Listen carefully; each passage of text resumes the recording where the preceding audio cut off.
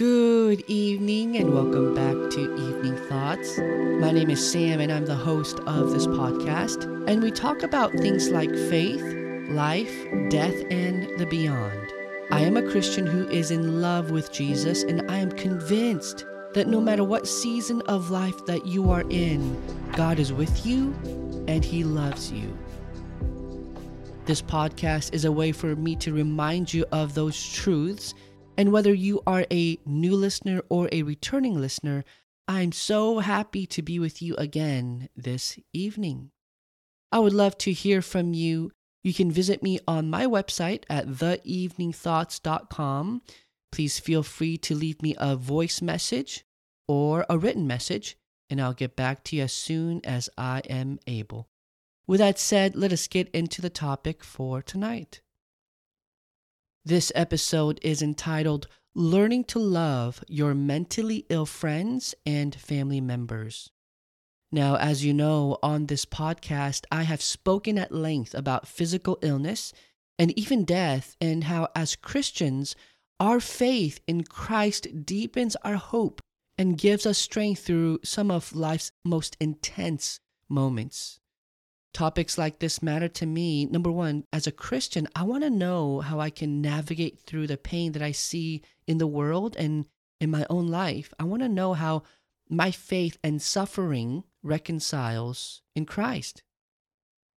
And number two, as a Navy chaplain, I want to encourage you and remind you that you are not alone in your faith. I want to encourage you that you don't have to grieve alone.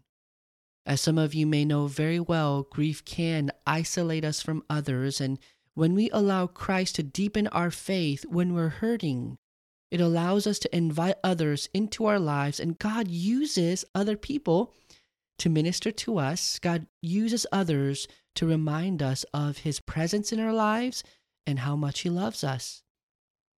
I make it my aim to point to Jesus as most often as I can, because Jesus is our ultimate hope and peace in this life, and for those who suffer physical pain and death. But what I have failed to do so far is to address another kind of illness. Mental illness is much more common than we realize, and I did a little research, and according to the National Institute of Mental Health, 1 in 5 American adults live with a mental illness. 1 in 5. So no one is exempt from mental illness. Anyone can have mental illness regardless of your age, gender, or ethnic background. I will never forget when I met Jim. Jim was an accomplished professor at a prestigious university, and I met him in a hospital psychiatric ward. The hospital where I was a chaplain at the time, this was about 7 years ago. It had a special part of the hospital called the Behavioral Health Unit, and the patients on that floor were admitted for all kinds of mental illness. Whenever I walked into that unit, it was so different than any other place in the hospital because the doors were locked, and I had to use my badge to alert the nurse to come and open the door for me to enter. And from what I've heard from some of the nurses, they had issues with patients trying to escape. So the security on that floor was especially high compared to the other areas of the hospital. When I walked into Jim's room, he was in his hospital gown, and he stood up as I introduced myself. He looked frail, and he looked as if he would fall over from a summer's breeze. I shook his hand, and I could see fresh tears outlining the brim of his eyes. His voice shook as he told me his name. "My name is Jim," he said. His lips formed a smile, but his eyes were terrified. His glances darted from the door to me, then to the floor, then back to the door. As we sat down to talk, I discovered that he was incredibly articulate and explained in clear detail about what he was experiencing. He said, "Chaplain, I am not myself.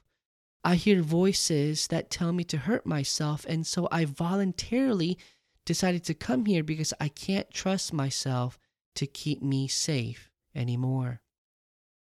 As he said this, his hands came up to his chin and covered his mouth as tears began to roll down his thin, wrinkled cheeks.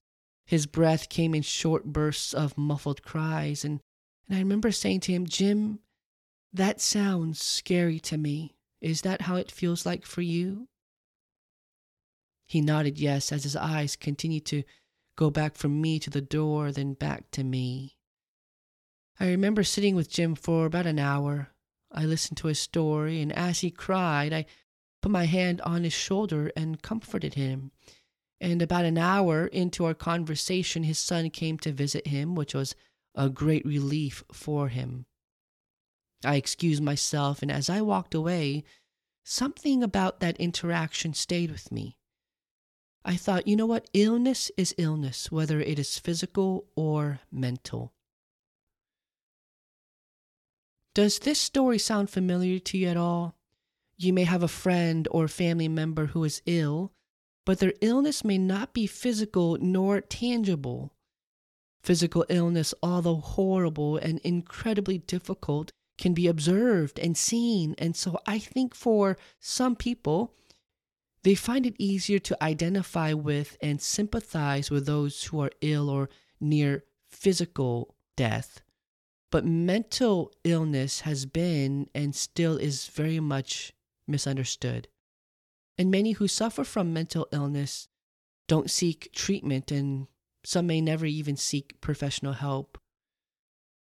In some cultures like my own, in the Korean culture, talking to a counselor or a therapist is seen as shameful and often looked down upon. Now, there are many factors that may play into mental illness.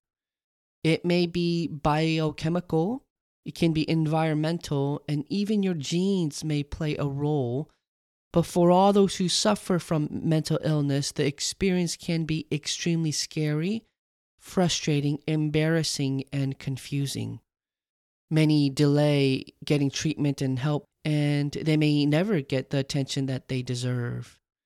This can lead to substance abuse, self-medication, and unfortunately attempts to find their own solution, and the long-term effects for some can lead to higher rates of suicide. As I was doing my research, I realized that I don't know as much as I need to know, and I want to learn more about mental illness so that I can love those in my life who battle mental illness every day. And I think our friends and families deserve better. One other reason why a person may suffer from mental illness may be spiritual in nature. However, I think it is all too often that Christians tend to interpret mental illness as demonic influence or oppression. Now, I do believe that demons can do that, but what if we take the time to get to know the person, hear their story, be heartbroken for them, and consider praying and sharing the truth of Scripture in loving, kind, and gentle ways rather than automatically labeling them as demon-possessed. For that person, perhaps both medication and prayer is what will help. Let us not discredit that God uses medication to alleviate our ailments, including those of chemical imbalance. When I was younger, I often was too quick to attribute something I didn't understand to demonic sources, but perhaps we should be slow to jump to conclusions and consider that there may be other factors at work. If you have mental illness, I want to encourage you, I want to let you know that God loves you. Mental illness is not your identity. It does not encapsulate all that you are. You may feel ashamed or you may feel disappointed in yourself. The numerous visits to the mental treatment facility and being put on a 72-hour hold is not all that you are, because you are far more than that. Romans chapter 8 verses 16 through 17 says, "The Spirit himself bears witness with our spirit that we are children of God. And if children, then heirs, heirs of God and fellow heirs with Christ, provided we suffer with him in order that we may also be glorified with him." 2 Corinthians chapter 5 verse 17 says, "Therefore, if anyone is in Christ, he is a new creation. The old has passed away. Behold, the new has come." When you are afraid, put your trust in the Lord. Put your hope in the Lord. Put your mind on the Lord. Isaiah chapter 41 verse 13 says, "For I am the Lord your God who takes hold of your right hand and says to you, 'Do not fear, I will help you.'" If you're listening tonight and you feel dejected, if you feel defeated, if you feel hopeless, you may have been given a diagnosis, but you are much more than what the doctor says you are. You are more than your symptoms. You are more than the solitude. You are more than your private agony. You are more than bipolar. You are more than schizophrenic. You are loved by God. You are His precious daughter. You are His precious son. You are His child. You see, there's not one of us who has a leg up on another person when it comes to God. There's not one of us that have it totally put together. None of us are above another person in the eyes of God. We're all broken, physically and mentally. We're all totally depraved, physically and mentally. What I want to say to you is your identity is not your diagnosis. Your identity is in Jesus and what He's done for you on the cross, because the cross is the great equalizer. It puts everyone on an equal plane. You may be bipolar until the Lord takes you home. You may have schizophrenia until the Lord takes you home. But it does not affect who you are in Christ, and it has no power over your eternal security in Jesus. If you have a family member or friend who is mentally ill, you must learn to love them all over again. Now, when I say this episode is called Learning to Love Your Mentally Ill Family Member or Loved One, I'm not saying that you've stopped loving them at some point and that you must love them again. What I mean is that we must find new ways to love them. There is someone very close to me who has mental illness, and over the years, I've had to love them in the ways that they deserve and need. For example, I've had to not take things so personally. Sometimes your loved one may say something that is not normally within the realm of their character. Sometimes they may forget an important anniversary, or they may seem insensitive. Don't take it so personally when this happens. And I know that this is easier said than done, and it is still a learning point for me as well. And I imagine that it will always be. Still, the goal remains the same. Learning to not take things too personally is a skill that we may have to learn, and it will serve us well. Another way to love your loved one or friend or family member who is mentally ill is to remember that God is the healer and not you. It's not me. It's not us. What I mean is that it is not our job to make them better. God can heal, and He does in His own wisdom and time. However, God's wisdom may look very different than our own and our own expectations. If God chooses not to heal, remember that He is still God. Sometimes God chooses to use medication to help the person find a new sense of normacy. God can use counselors and therapists too. Now, what I would recommend is a counselor and a therapist who loves Jesus and speaks from the truth of Scripture. Your loved one may never be the person they were before, but that doesn't mean that they can't live a full and meaningful life with the help of professional Christian counselors or therapists. Don't try to fix your loved one. Rather, entrust them into the hands of God.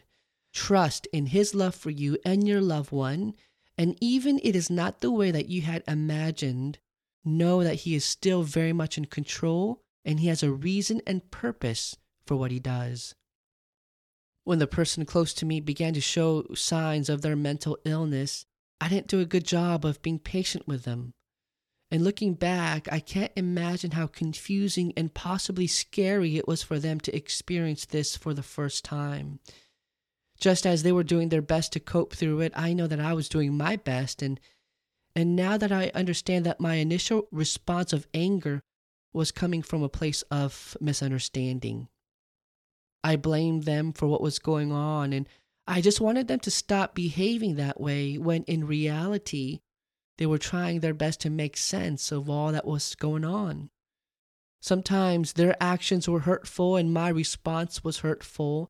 At times their words were piercing and harsh words were exchanged from both parties.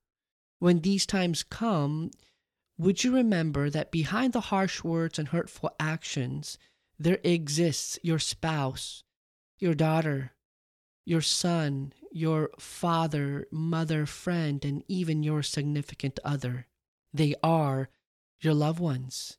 Keep that in mind as I keep that in my mind as well. Now, I'm not advocating that we don't hold them responsible for their actions. I'm not a proponent of enabling people to continue in their demise, and people are responsible for words spoken and actions that they take. Consequences are a natural product of what we say and do. I'm responsible for my words and my actions as well. When navigating mental illness with your family, it is important to show God's grace every single day and forgive easily, but also maintain that wrong is wrong and hurtful actions and words do have consequences. And sometimes you may have to remove yourself from that relationship for a season so that both of you guys can come back better later. Another important element in loving your mentally ill family member or friend is to ask them how you can love them better, discuss with them what they need from you, and then do your best to put yourself in their shoes and come up with a plan together to figure out what the new normal may look like. Now, it may take several false starts. It may need some tinkering and some adjusting, and you may need to adapt, and things may change around, and that's okay. It's okay to not to get it right the first time or even the 10th time.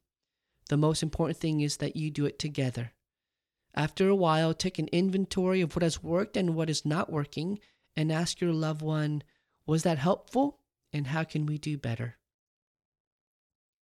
I hope that through this podcast episode that we can all increase our awareness about the need to engage mental illness and our faith in Jesus. Our family members deserve us to educate ourselves and learn more about their illness. We need to learn and grow along with them and help them not to feel so alone in their pain and suffering. The truth is that our God is a God who understands suffering, and his response to a suffering world was to love the world and send his only Son into that world, so that whosoever believes in him should not perish but have everlasting life. So let us walk with that same humility. Let us walk in that posture of humility with our loved ones with mental illness. Know that we can only do so much. Know that ultimately entrusting our loved ones to Jesus is the best way to walk with them. Jesus is our greatest physician of the soul. He alone heals. He alone brings life. He alone brings peace and rest in the midst of chaos. How about for you? How has mental illness affected you and your family? How are you and your spouse and family navigating this with your loved one or friend? What stressors and challenges have you faced as a result of mental illness in your family? I would love to hear from you and to learn from you. Again, please reach out to me at theeveningthoughts.com and you can leave me a message, and I would love to hear your story. If you're able, would you pray with me? God, your love knows no bounds. You love in a way that boggles my mind, and even when we were sinners, you died for us, Jesus. Thank you that you don't give up on us even when we are in our worst. God, I want to pray for those who have mental illness and their families and friends. In the brokenness, you're still God. You're still in control. Would you let these families and friends find new ways to love each other, to point one another to Jesus, and for them to find hope that the world does not understand. Help them to find rest knowing that, Jesus, you have it all in your hands. In your powerful name we pray. Amen. Well, that is it for me this evening. Thank you so much for joining me for another episode of Evening Thoughts. And like always, take care of yourselves. And until next time, peace and blessings. Good night.